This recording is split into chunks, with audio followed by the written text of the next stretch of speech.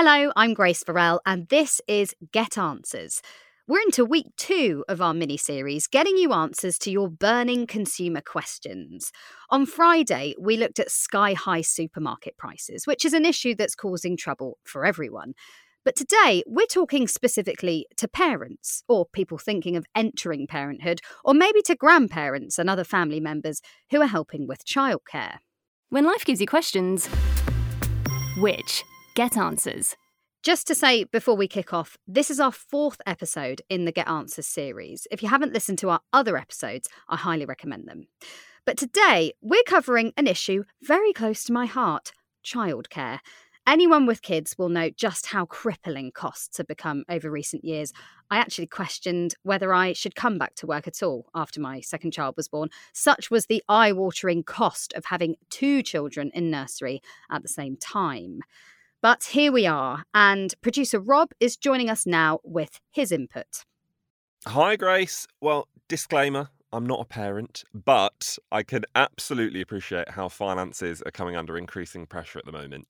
When I was researching this, I spoke with plenty of parents who were really keen to express their frustration at just how much things are costing right now, with some saying that, as you just mentioned there, they might be better off staying at home to care for their children rather than heading off to work. I know, a lot of people are faced with that, unfortunately, which makes it really hard for particularly mothers to continue working and actually further their careers. It's interesting you say that because we heard a story just like this on our Money podcast last year. So here's what Lynn told us. I remember when my daughter was 6 months old and I was thinking of going back to work and progressing in my career and stuff, but I checked with all my local nurseries and they gave me ridiculous costs. There were the quotes around 1,800 to 2,300 for the nursery full time. And I was like, that is more than what I can actually earn. So we have taken a decision that I will stay at home and look after the children because we just couldn't afford it. Thanks, Rob, and thanks to Lynn for speaking to our Money podcast.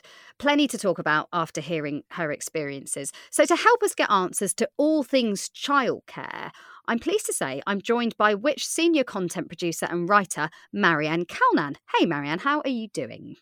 Hi, I'm good, thanks. It's good to be here. Oh, lovely to have you on. Now, you are a parent, as am I. This resonates, doesn't it? Yeah, it really does. And I think the adjective crippling really describes what childcare means to me. So it's one of the largest outgoings in my household. And my little one, who is of nursery age at the moment, doesn't even go to nursery full time. And it's just incredible that there would essentially be no point in one of us, between my partner and I, working if my child was attending nursery full time, just because of how extortionately expensive it is.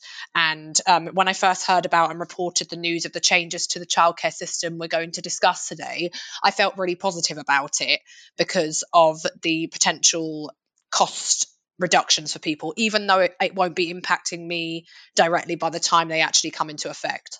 Yeah, I know what you mean. I was similar when they kind of announced the news. I was like, that's amazing. I wish I could benefit from it. But no, I'm very happy for the parents and would-be parents that will be benefiting it, definitely. But let's start with the main outgoings for parents and how these have changed over the recent years. There's obviously the cost of things like food, nappies, clothes. But what about childcare fees? How have we actually got to where we are now? So unsurprisingly, but unfortunately, childcare costs have climbed over the last few years. So in fact, childcare costs in the UK soared by more than £2,000 in the decade between 2010 and 2021, and that's according to figures from the Trades Union Congress. And plus, parents in the UK face some of the highest childcare costs among leading economies, and availability for childcare places is becoming trickier to obtain as well. It's really pessimistic, really, when you consider us sort of compared to everyone else. But, as we said, there were changes announced in the spring budget. So what's each child going to be entitled to now? And when's this actually going to come into effect? So what's happening is that there's going to be an extension of the 30 hours of free childcare for 3 and 4 year old children for 38 weeks of the year. That's being rolled out in a handful of phases starting in April next year, so 2024. And these changes will mean that parents in England with children between 9 months up to school age who are in households where all adults in those households work at least 16 hours a week will be able to get 30 hours of free childcare for their 3 and 4-year-old children for those 38 weeks a year. And currently, parents can get up to 30 hours of free childcare, but only for their 3 and 4-year-old. So it's going to be extended to essentially a wider range of working parents, which is fantastic news. Yeah, and also it's that eventually younger children, I mean babies from 9 months, will be able to get the funding rather than having to wait until your kid turns 3, which is how it works now, and just makes no sense to me because I mean most maternity leaves finish when your child is still a baby and you just have that kind of weird 2 or 3 year pause until you get any kind of help at all. So this is really good. But how is it actually going to work in practice, and how do you apply for it? So this extra help is going to be available in phases, as I said. So from April 2024, working parents of 2-year-olds will be able to get 15 hours of free childcare a week. And then from September 2024, working parents of children between 9 months to 2 years will get 15 hours of free childcare a week. And then from the following September, which is September 2025, all eligible working parents of children between 9 months and 3 years will be able to get 30 hours of free childcare a week. But it's only going to be offered to households where all adults in those households are working for at least 16 hours. And the Chancellor, Jeremy Hunt, said at the time that this was announced during the budget that it was worth an average of £6,500 saving for a family with a 2-year-old child using 35 hours a week of that free childcare. And assuming that applying will work in the same way as it does now when these changes actually come into effect, you'll have to apply on the gov.uk website for a childcare account, and then you'll get a code for 30 hours to give to your childcare provider, so your nursery or your daycare centre. Right. And what happens if you're on universal credit? What's the story there? So if you're a parent and you're on universal credit, the maximum amount of childcare is going to increase to £951 for those with one child and £1,630 for those with 2 children this coming summer. So currently, the childcare element of universal credit covers 85% of childcare costs. And families on low incomes are going to be offered upfront payments rather than being asked to make a claim for reimbursement, which obviously can make financial balances a little bit tricky.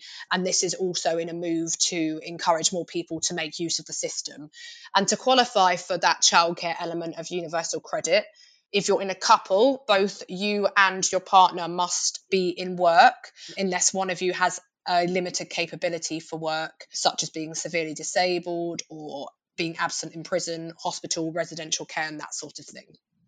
Okay, all right. So there's lots to take in there. And before we wrap up and move on to our questions from our social media followers, can you tell us, Marianne, about other help that might be available to people now and any tips on how to save money on childcare? So there are a couple of things that you can look into. For example, tax-free childcare to see if you're eligible for that. You can also check whether you can claim the childcare element of universal credit, which I just spoke about, and that can run alongside tax credits and child benefit as well.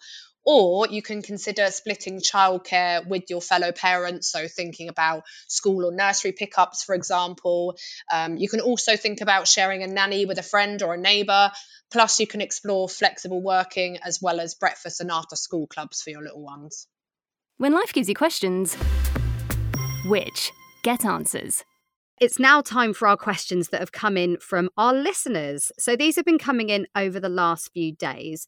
I'm going to start with this one from Charlotte. She says, can anyone tell me the average annual cost of sending a child to nursery, please? I'd love to know if the figures I've been quoted are comparable to the average that people are paying. This is a really great question and one that was really on my mind almost immediately, I feel, after giving birth to my son. So the average cost of childcare in the UK has increased compared to last year alone, and it's generally highest in London, and obviously will be dependent on the childcare provider that you use and where you live. But what you're looking at is an average of £7,729 per year to send a child under 2 to a nursery part-time. So that's 25 hours per week this year, and that's according to the charity Curram in their childcare survey 2023.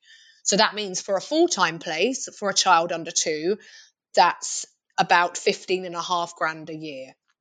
Navid wants to know if there's an easy way to work out how much child benefit you could or should be eligible for. Again, this is a great question. So this is decided essentially based on how many children you're responsible for, how much you earn, and if you have a partner, how much they earn as well. And we've got a really great child benefit calculator on our website, which you can use to work out how much child benefit you could or should be eligible for. So that just essentially lets you fill in what the tax year is, how many kids you have that you're responsible for, how much you earn, and how much your partner earns if you have one. And then it will use that information to generate what kind of child benefit you could be getting. Brilliant. And finally, Ali asks, where is the best place to look for cheap and easy things to do with the kids? I've tried Googling, but are there any databases where I should be looking? I'm not sure about databases specifically, but we regularly publish helpful articles on our website that go through some free and cheap things to do with your children, whether that's over the weekends or the school holidays or in those weekday evenings, particularly as the nights are becoming longer. So our latest one was published in May for the May half term, and that included tips to help you save up to 47% on theme park tickets. We gave an overview of where kids can eat free or for £1. We also gave an overview of free museums, discounted cinema tickets, and swimming lessons, and how to find free local events. And I always go back to them myself when I'm thinking about activities to do with my son. And we've also got brilliant advice guides with tips to help parents save generally, which is also very useful when you're thinking about trying to balance your children, childcare, and your finances as well. Marianne, that's been so useful. Thank you so much for coming on and talking to us today.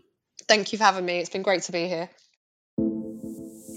Well, thanks again to Marianne and to you for listening. If you enjoyed today's show, do hit subscribe. And you can ask us more questions and get in touch with us on social media. Use the hashtag #GetAnswers. For more completely free expert advice on all these topics, head to which.co.uk. And for our next episode, I'll be handing over to Harry Kind, who'll be answering your questions on travel, be it your daily commute or a UK staycation. This episode of Get Answers was produced and edited by Rob Lilly and hosted by me, Grace Farrell. Bye for now.